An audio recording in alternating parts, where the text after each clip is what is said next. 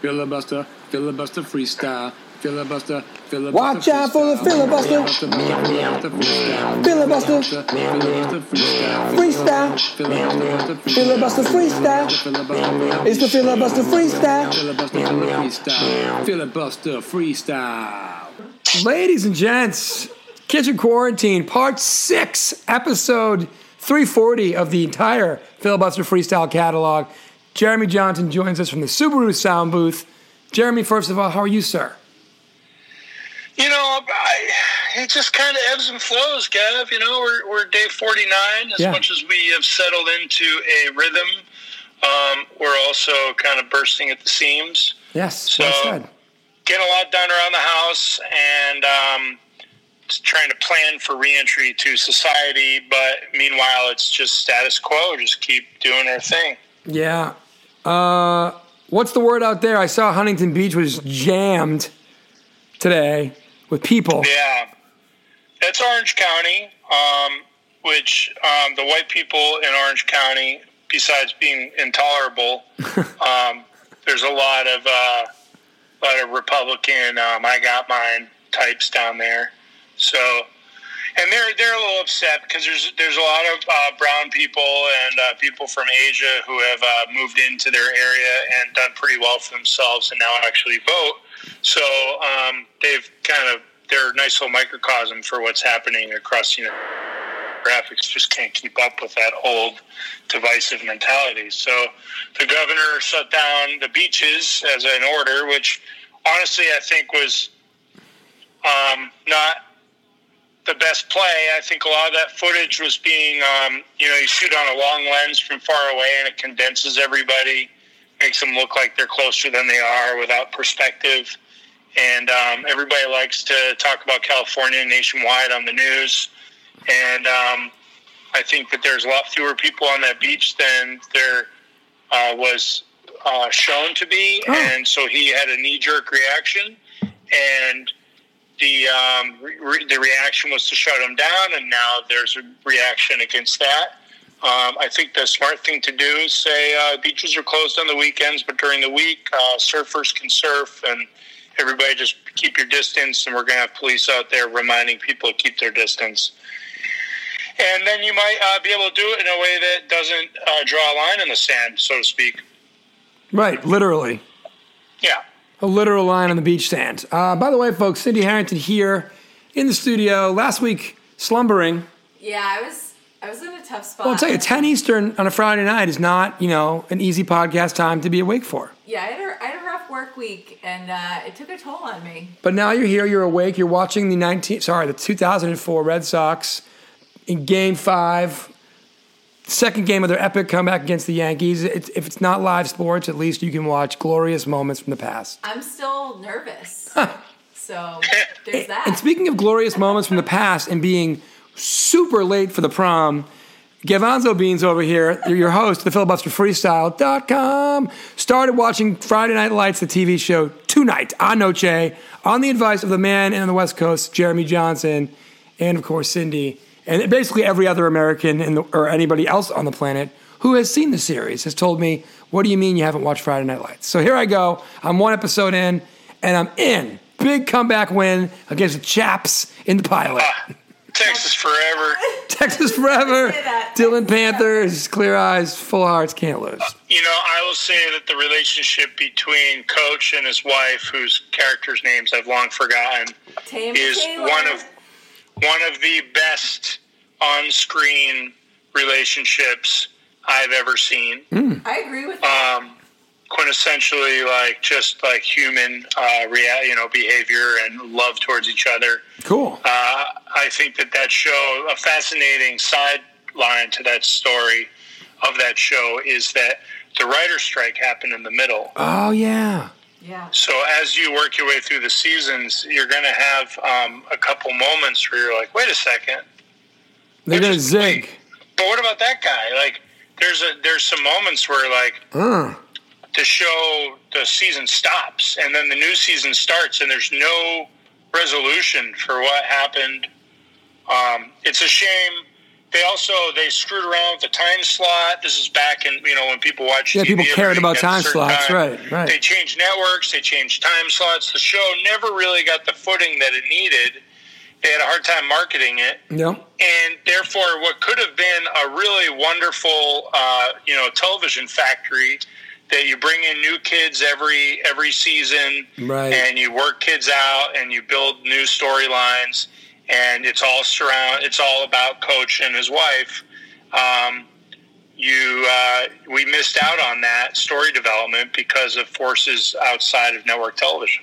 Right, which is crazy because, and this has been said a million times, but a show like this is Netflix gold, and obviously it's actually on Hulu, but it's streaming service gold, and obviously it was probably about 9 years too early, at least 5 years too early in terms of it being put out there. It's also weird because the book Friday Night Lights and the movie Friday Night Lights about the actual Permian Panthers in Texas, those were like blockbuster hits. So it was funny that this show didn't quite get that same bump to start, but hey, I'm in. I'm 15 years later, whatever, and I'm in. 13 years late, and I'm in. And it made Peter Berg famous, and that's probably the worst thing that came out of that show. It's making that guy a hot shot that people throw millions of dollars at. Which one's Peter Berg?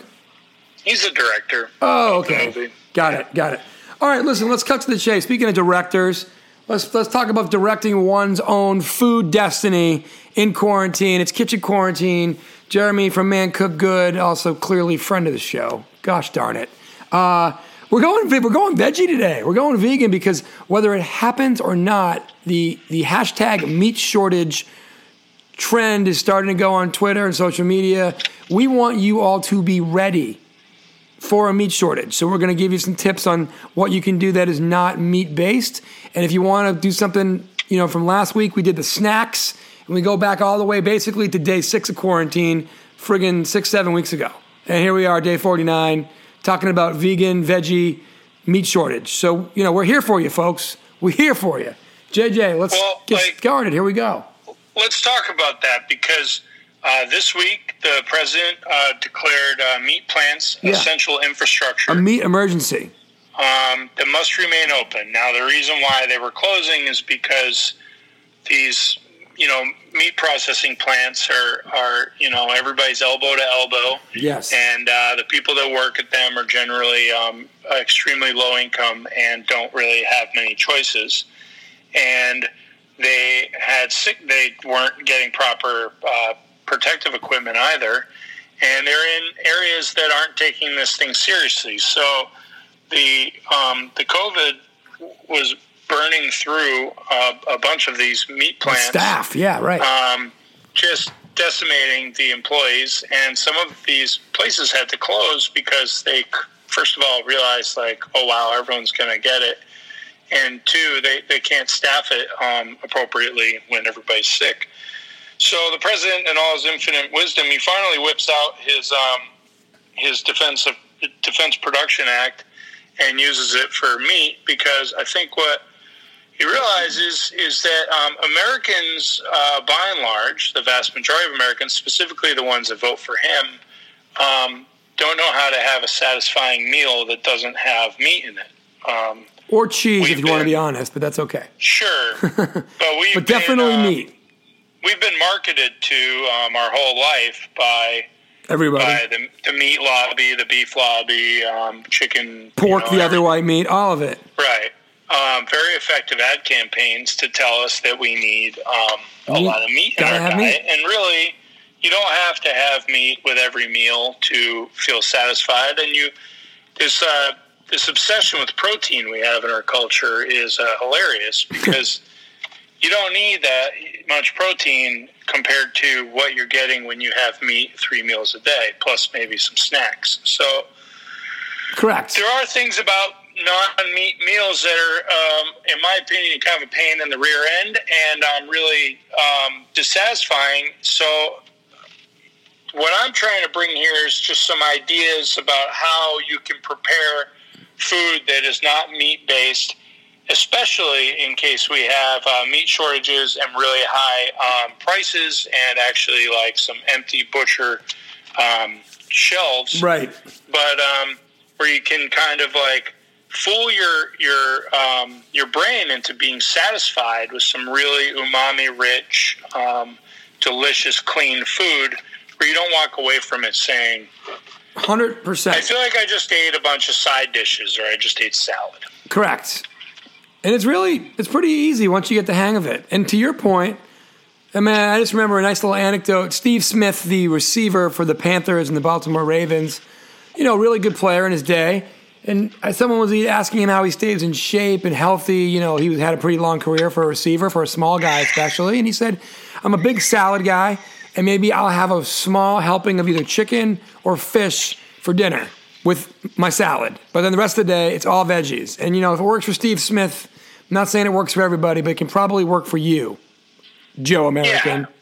Yeah. The thing with vegetables is you require a lot of chewing, and you have to a lot of chopping, a lot of slicing, a lot of peeling, a lot of prep. And if you really want it to be a really delicious and unique meal, a lot of work and finesse. And that's something that a lot of restaurants, when they have a vegetarian option, don't offer you, is they offer you pasta with veggies and cream sauce, or they offer you a frozen veggie burger and French fries or something. Right. It's very, very lazy. Yeah, and I've gone to some really, there's a lot of wonderful vegan restaurants in Los Angeles, and the ones that I've gone to that I've really enjoyed their food, the thing that I notice and say over and over again while I'm marveling at how delicious it is it just takes a lot of finesse and prep to make food this yummy. Correct. For instance, caramelized onions, right? Caramelized onions are reducing the sugars out of onions until they brown, and they become this really wonderful source of umami flavor. And you break down the glutamate from the proteins in the onion, and the sugars come out, and the juices are released from it. And if you were to take some caramelized onions and put them on top of for instance, lentils and rice, sure, with just minimal salt, you would get a very savory, satisfying plate of food. And what that is it's a Lebanese classic dish. That's a lot of people in this world have been poor a lot longer than they aren't, and meat is expensive. And correct. Or it used to be, and it probably should be. And it's about to be again. you have a bowl with some rice. You make lentils, which you can make from dry very quickly. They're loaded in protein. I was going to say, spoiler alert, a lot of protein in those. Yeah, but caramelized onions take forever. Now, lentils and rice are yummy too, but you might walk away from it feeling like you just had your side dish. Right. But if you put caramelized onions on it, or you put some browned mushrooms on it, or something that has some charring or some browning, or some MSG in it, then you walk away feeling like you just had something that had meat in it. And it feels great. Tonight made a little tofu. It had some teriyaki marinade, pre-packaged marinade. You can eat it raw out of the package if you want. I decided to bake it. Threw some actual, Kikkoman soy sauce on it. Real simple, nothing else. Boom, done. 6 minutes. And again, you want to get delicate with it and get the umami going, you can, but there's definitely a kind of I can give you the good starter kits too as we go here tonight, everybody. So JJ's going to hit you with some good stuff, and I'll give you the really dumbed down version, because everybody knows I don't cook like man cook good, So there's the whole spectrum. You eat every day. Correct. And you were vegan, 90% vegan for years. Yeah, I did Which means that you had to find workarounds as though, you had a personal meat shortage. Correct. And you did it in a way that's not aspiring to be this artistic home cook. You're just trying to feed yourself in a way that is convenient and economical, and also was a way that supported your lifestyle and your goals, Correct. And it wasn't even, and again, if for people who do want to have a vegan lifestyle to save animals, that's great and noble. I did not do it for those reasons. Hats off to folks who do. But I could have decided to eat meat at any second and not felt bad about it at all. But I got into a rhythm as well. And you get into a rhythm, and you feel good about it, and you're like, oh, I'm 6 pounds lighter, and I'm still drinking every night. And this was back when I was in my 30s. Couldn't do that now. Or I can get away with French fries. Like maybe they're fried in like a buttery fat, but like I'm not eating a hamburger. I'm eating, a French fry with a salad. And is that a good meal every night of the week? No. But is that a good cheat meal? Yes. And little things like that, and it's just like, next thing you know, it's been a month. And then you're like, maybe I can do another month. And again, if there's a meat shortage or you've lost your job or anywhere in between, you can definitely get used to it, and you can definitely get your protein. And honestly, you can definitely have a little bit of fun with it. I mean, Indian food, very, a lot of basis in meats, lentils, rices, curries. Don't need a meat in sight, to have a good time there. So many examples. Right. Indian food is probably the premium vegan and vegetarian cuisine there is. I would say that Middle Eastern food, specifically Israeli or Lebanese food, is also really well suited towards being meat free. Mm-hmm.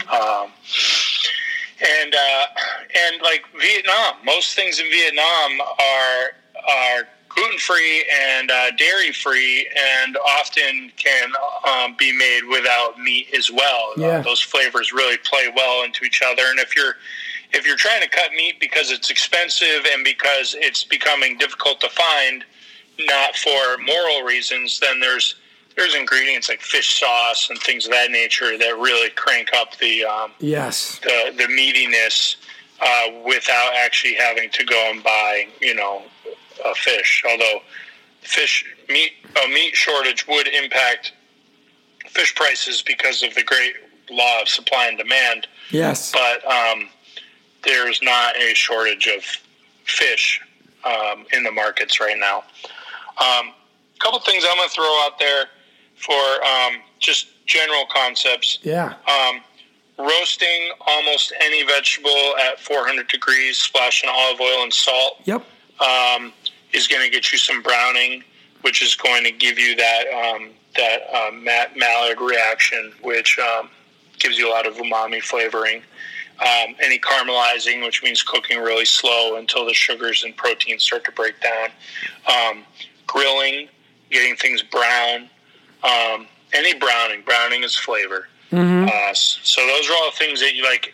If you make your standard grain or starch and vegetable, and then you pick one ingredient to really get some big char on it, you can make your cauliflower or your broccoli the center of your meal, and focus all your efforts into getting a bunch of flavor on that.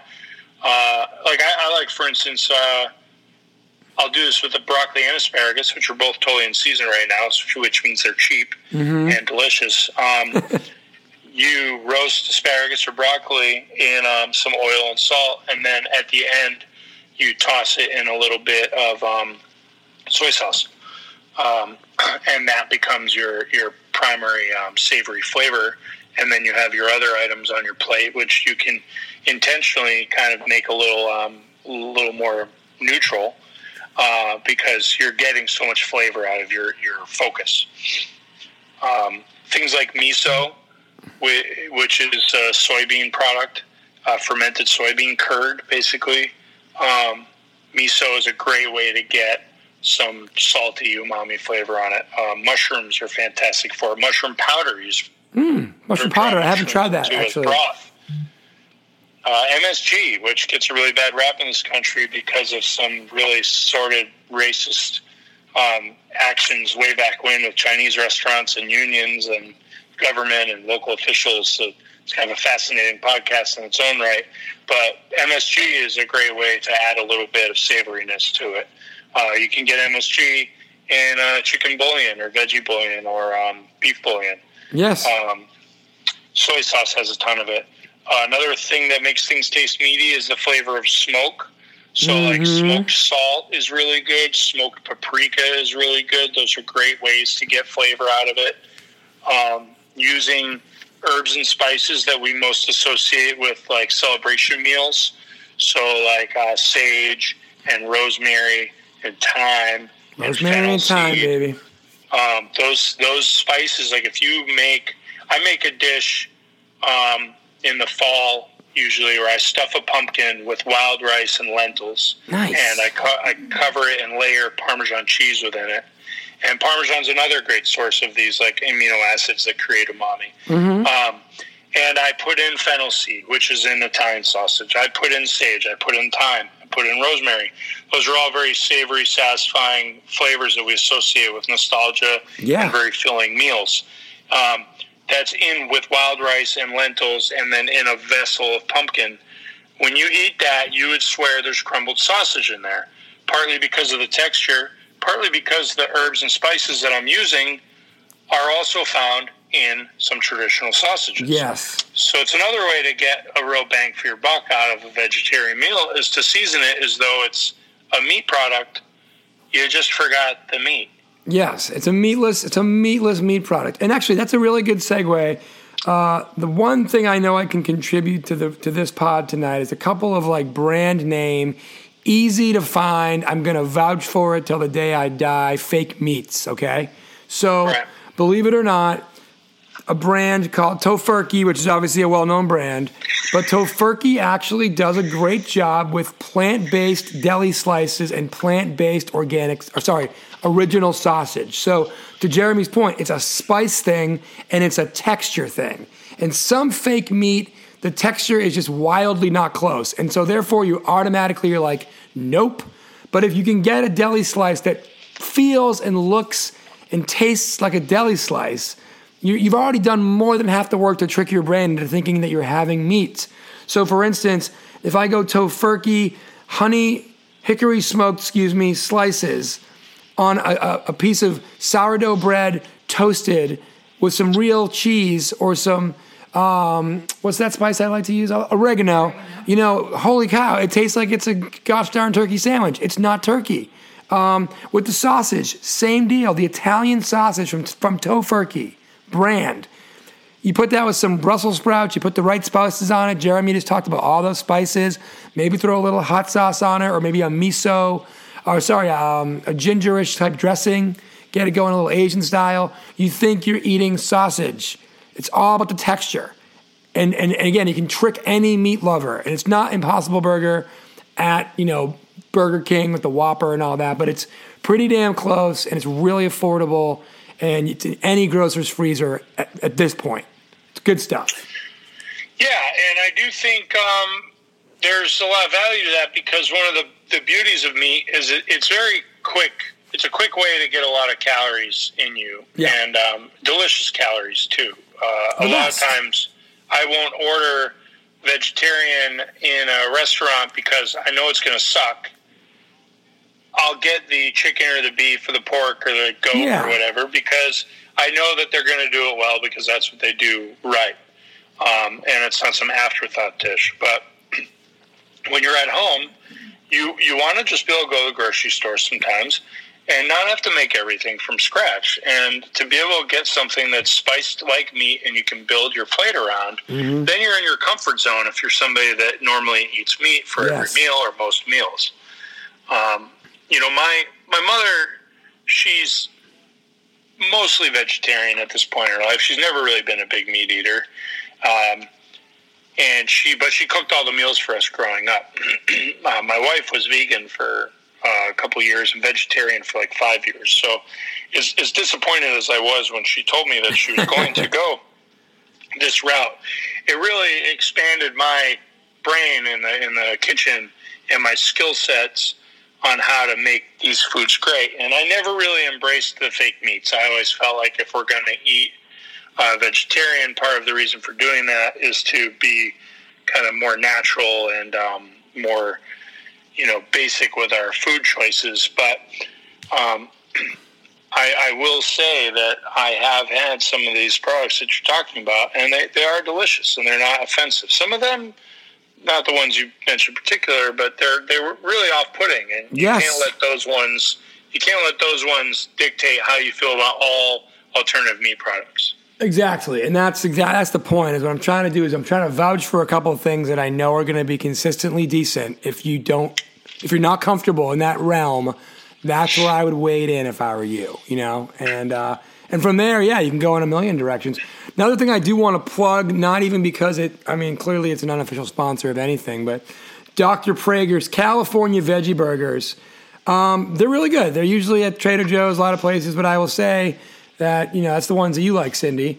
Yeah. Cindy's not really a big veggie burger person, and she doesn't like most veggie burgers, or at least didn't like most of them, but you like these ones. Yeah, I've come around to veggie burgers. But it's kind of the gateway drug of fake meats. Sure. Tofurkey style. Yeah. But Dr. Prager's California Veggie Burgers, in honor of Jeremy and all the folks in Huntington Beach, really decent gateway drug, if you will, for a meatless patty. Now, we have to assume that those are all going to be gone. If we've learned anything from this, if one day the grocery store doesn't have ground meat, everyone's immediately going to run for those patties. Correct. And everyone's going to buy all the tofu, and they're not going to know what to do with it, and they're going to say tofu sucks, and they're going to buy the Impossible meat and the Beyond meat that's probably already gone. Yeah. Because that's what's become your gateway drug. Well, that's the new, correct. Vegetarian eating. Correct.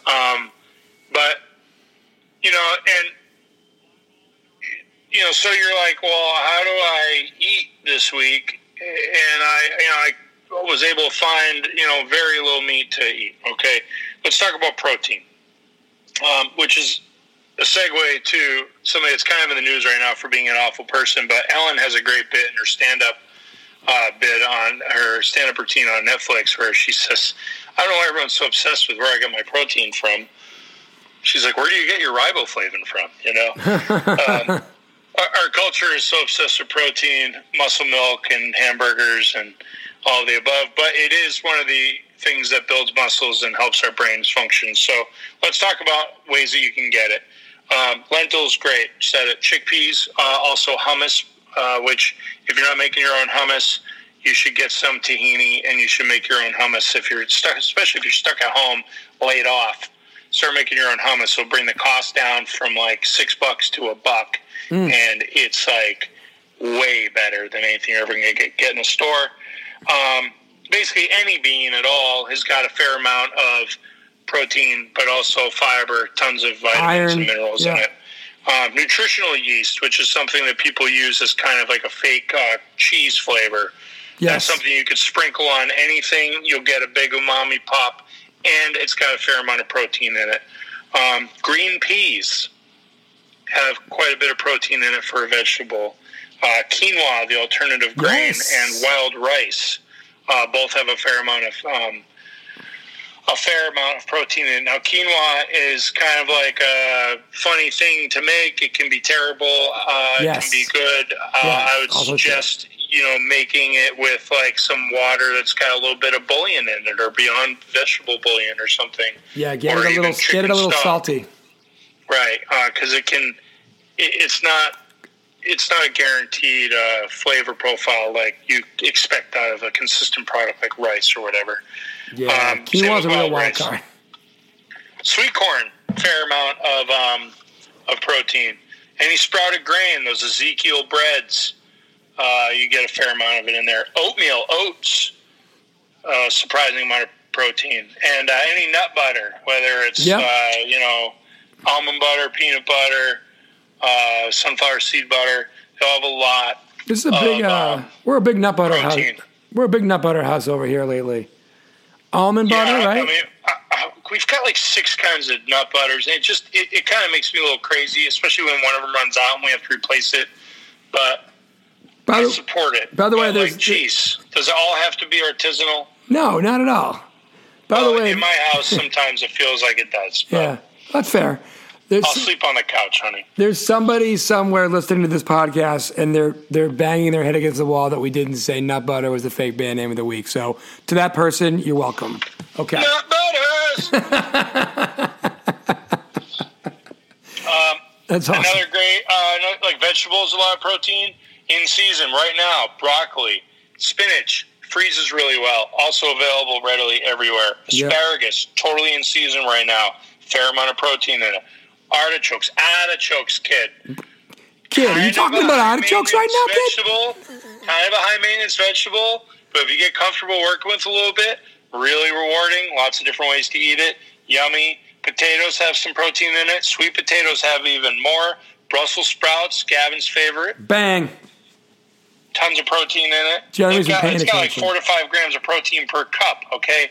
Like, that's a substantial amount of protein out of a vegetable. And also, for the Brussels sprouts folks out there, listen, if your grandmother made it, or your parents hate it because of the way their mother or father made it, probably their mother made it, it's because they used to boil them. Don't boil Brussels sprouts. Terrible decision. Put them on a pan. Char them. Get them a little blackened. Everything Jeremy has been saying for the last whatever minutes, like, that will work. Throw some soy sauce on there, whatever you want. Brussels sprouts are fantastic. Don't crowd the pan. Don't crowd the pan. Right. Do it in batches. Exactly. You do not want... Or roast it on a sheet pan. You don't want a big pile of stuff. It starts to steam in its own water content. It goes back to and then it becomes mushy. It goes back to your whole nacho point last week, right? Where you can't not layer the nachos with cheese as you go up. Don't put the cheese on top only. That is stupid. Just as stupid, don't stack your Brussels sprouts. Don't be like Applebee's, okay? Be like Cactus Pete's for you Worcester. Do it right.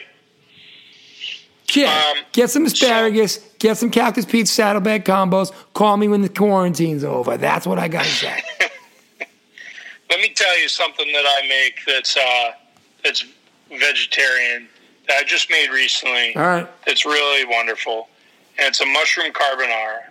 Ooh. Okay. Now, mushroom carbonara is,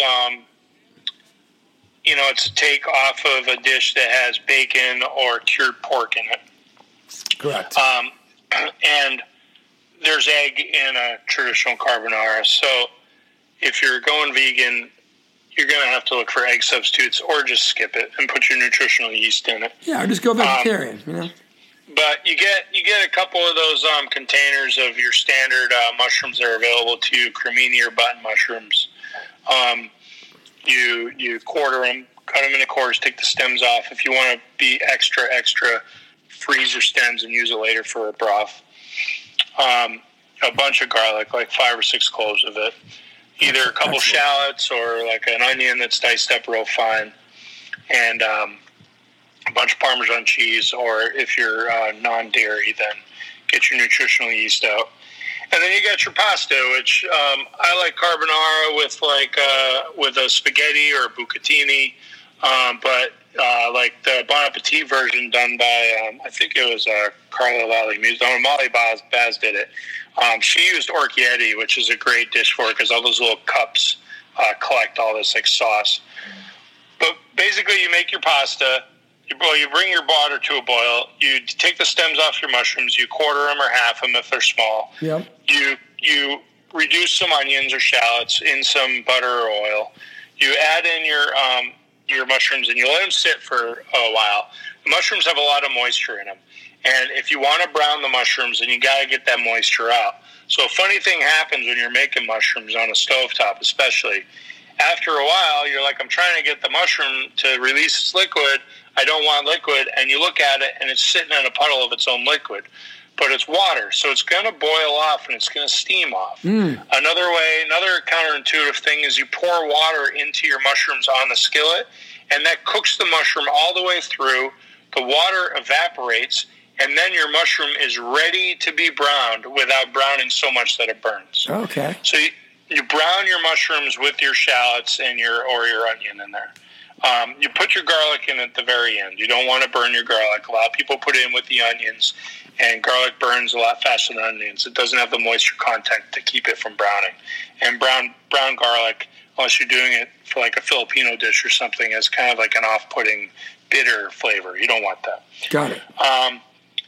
Mushroom's going to take like 15 minutes. Don't move them too much, especially at the beginning. Just let them do their work. Cook your pasta according to the directions. Take it out a minute or two before. If it says like 10 to 13 minutes, take it out at 9 minutes. Make sure you take a couple cups of that starchy pasta water out before you dump the whole thing into a colander in the sink. I've done it like 100 times. Pasta water is a magical liquid with all the starch from the pasta. You need it to really make your sauce come through on this. Finish your mushrooms. Stir it now a bunch until you've got even browning all around it. You take your pasta out. You throw it in with your mushrooms. You pour in a little bit of your pasta water. You got it on like a low heat, and you cook it around. And then you scramble up some eggs, 3-4 eggs. If you've got a pound of pasta going, which when I grew up, I thought a pound of pasta was 4 servings because I had my brother, my dad, and my mom and I, and we would polish off a pound of pasta. But I've realized as I've gotten older, that's a little much. And not every recipe should be based on a pound of pasta, but you're going to get like 8 servings out of it, unless you just want to just go in a carb coma. Did it last night. It felt pretty good. Yeah. So Every once in a while. You want you want to temper your eggs a little bit so that they don't like just immediately seize up and become custard. So you move it off the heat for a few minutes and just let it cool a little bit, and then you just pour in your scrambled eggs just a little bit at a time while you're stirring, so that it becomes a sauce with the residual liquid. And if it seems like it's getting a little thick, pour in some more of that reserved pasta water, add a little bit more salt, and you keep doing this until all your eggs are in there. And then you put in a bunch of Parmesan cheese, and you stir the whole thing up. You toss a bunch of fresh herbs on it, or you don't. And you put a little bit more Parmesan on it, a bunch of cracked black pepper, and you've got this really satisfying, simple, under 30 minutes, 2-pot meal. And it's mushroom-based. And I'll tell you, you're not sitting there missing anything. It's got so much meaty flavor and meaty texture that you walk away from it feeling as though you've had a full meal and not a collection of side dishes. That is, if you just search mushroom carbonara, it'll come up on the first. Nice. The first selection on Google. It's a Bon Appetit like classic. This woman Molly developed the recipe, and it's become like wildfire. It's like everyone on Instagram seems to be making it right now. I made it recently. It blew my mind. Well, if it's working, it's working, right? Another nice combo is like yams and black beans. Make tacos with yams and black beans. Okay, that's not bad. Texturally, that'd be fun. You make them separate. You roast your yams. You make your black beans on the stovetop. Maybe you make yourself a little fresh salsa with some onions, some tomato, and some pepper. Maybe you don't. Maybe you throw a little bit of something sweet in there. Maybe you just smash up some avocado with a little bit of salt and lime juice, and you call it guacamole. Oh, yeah, why not? And you eat 3 or 4 of those, and you walk away from it feeling really satisfied. And you don't miss a thing. The key to getting the browning is to give things room and to do it in batches. Get really big sheet pans, just spread it out. I can't say it enough times. Spread things out, give them room, let them release their liquid without polluting their friends with their steam. We don't want steamy food. We want charred, browned food. Browning is flavor. Boom. That's right. JJ, That's right. Before we go, and again, if you've got any more dishes you want to give us, please do. I've got a topic that you can either take or leave, but we've never done this topic. It's been in the news for the last week, and you're the right guy for it. But let me know when you're ready, because I don't want to jump the gun on it. I'm ready. I could keep going about food forever, but then your audience's eyes will roll back in their head, and then you'll lose half your audience. Well, plus we're going to be back here next week for part 7 because we're going to still be in quarantine. Oh, my God. I mean, every day. Set your watch by it, folks. All right, here we go. So we've got a lot of interesting countries that have listened to this show over the years. When you are a guest, we especially get countries that are very interesting because we're pretty sure that their equivalent clandestine services are picking us up based on key phrasing, right? Right. So this week there was a rumor of a disappearance of the dictator, the ruler of the Hermit Kingdom, North Korea. We've never had a listen from Pyongyang. We've never had a North Korea-based listen to the show.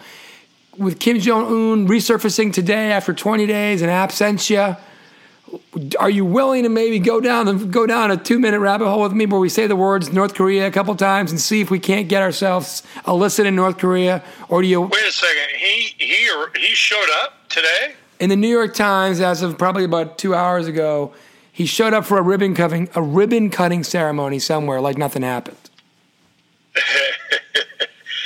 I thought that the guys from Spies Like Us performed his heart surgery, and doctor, yeah. The irony would have been you spend your entire professional career making people fear you, and then you need a routine surgery, and the guy kills you. Person's so scared. Yeah, exactly.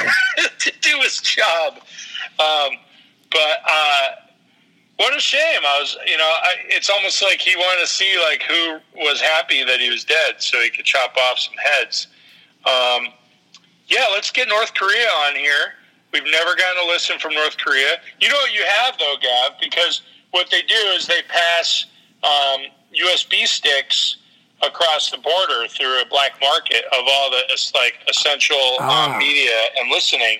And so it's not being listened to through the interwebs as much as it's being listened to.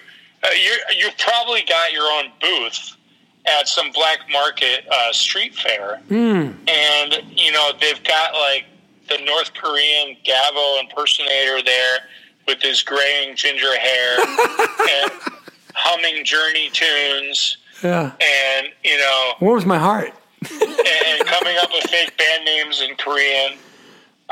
Also vegan, but not by choice, just because there's no meat. Yeah. And hopefully I just gave meanwhile, Kim Jong-un's sister is pissed right now because she was about to slide right into the DMs and become like the new supreme ruler of North Korea, which would, I think, been great, even though I heard she's like a really awful person. And by heard, I mean I read like 3 paragraphs in a news article. But I was looking forward to that. It was a great B-plot to this whole coronavirus world shutdown, fake armed uprisings. Yeah, you're right. And the craziest thing is Kim Jong-un's disappearance was like the third biggest story of the week because, oh, by the way, the Pentagon admitted that aliens are real, and everybody was like, we're good. Back to coronavirus. Well, I didn't see anything on those images or videos that changed anything. No, I agree. It was just really kind of odd timing. But Kim Jong-un, first of all, talk about Mr. Irrelevant. The guy's only relevant because we make him relevant. He does some saber rattling here and there, and we basically apply pressure to him through our proxies in China and Russia, who are like, dude, if you go too far, we'll end you and we'll starve your entire country. But basically, we don't want to deal with you, so we're sending you this many bushels of grain a week, He's a non-factor globally, and we keep making him into this boogeyman, sending Dennis Rodman over there and our goddamn president going over for a bleeping photo op. But other than that, the guy's not really a big part of our world because they don't have a single person listening to Filibuster Freestyle on the Spotify or on the SoundCloud or on the Deezer. I mean, those people are going old school with probably zip drives and what are those things called? Those zip disks? Yeah, wow, yes, wow. Can't even remember. Yes. They're passing zip disks around to get their filibuster. It's not a relevant country right now, especially when we're all kind of trapped in our houses trying not to get sneezed on. True. But yeah, let's bring it. North Korea, this would be a great control test on our theory that I bring a lot of attention from the Russians because I busted them on their whole plot. Yeah, I mean, by the way, I keep bringing it up, folks. Episode 299 of the Filibuster Freestyle. Check it out. That's all I'm saying. I mean, we could get weird. We go down conspiracy corners, and the funny thing with conspiracies is nobody wants to talk about the ones that are actually happening. They like the real complicated ones that make for good, Unsolved Mysteries and Twilight Zone. But, what if I told you that there's a bunch of really wealthy people that want to keep getting more and more wealthy at obscene rates, and they know that the only way they can get us to vote for that those policies is by dividing us all and making us all hate each other. Like, is that outlandish? Right. But that's exactly what's happening, Like, if anything, it just pushes me farther and farther away from the political parties and people that espouse those virtues, because I'm tired of hating people that I'd otherwise like. Yeah, right. I mean, there are people who I agree with on certain things that I don't like, and there are people who I don't agree with at all who I do like. But, like... Life is not an episode of First Take. We don't have to sit down and argue about everything all the time. Max Kellenburn's not walking through that door, Thank God. I got people calling me names on the internet every day, and I'll be like, dude, if you got the COVID, I'd be dropping soup on your front door. I'd be picking your kids up from school. I'd be trying to figure out a way for you to get through this in a way that doesn't affect your family, okay? Like, we are friends. We don't have 7 zeros next to our net worth. It's actually probably in the red. We're just trying to do the best we can to raise our family and to live our lives. And we're sitting here arguing about crap that some dingleberries came up with as a way to get us to hate each other. Right. So that we can't one day unify. Like, for instance, today is May Day, Gavin. Yeah. You know what May Day stands for? The day when, like 140 years ago, America had a general strike. And they started the general strike, and they fought for an 8-hour workday, so you could sleep for 8 hours, and you could do whatever the bleep you want for 8 hours, okay? It was 140 years ago. It helped destroy child labor or help move its way out. We fought for these things. Yeah. And it wasn't 140 years, 100 years ago roughly, but we fought for these things, and they've been eroded from the moment we got them. And what they figured out is if we all stick together on something, then we can win. They can't gouge us all. That's why they destroy unions. It's why they weaken unions. It's why they destroy any inspirational figure that pops up. That's why anybody with any intellectual credibility gets attacked and shaved by conspiracy theories left and right. And everybody wants to think they know better than everyone else. And the bottom line is, if we just kind of stick on the same page, we can have a higher quality of life, and we can stop arguing about stupid crap all the time. Yeah, it's totally true. It's so easy to fix, but it's so much more fun to just get mad at your neighbor because of his bumper sticker or whatever. Like, we're being divided up in the most unifying experience of our lives. We're all globally stuck. We're all being affected in a very serious way by a disease. And the powers that be were like, oh, damn, we better start carving these people up. So they got the Second Amendment guys who already have an infrastructure up to set up a bunch of websites and Facebook groups and buy Facebook ads and start doing these reopen protests. Look at all these like average Americans giving the same sound bites and quotes from various protests all around the country. Look at all this this camera work where you're making 100 people look like 10,000 people.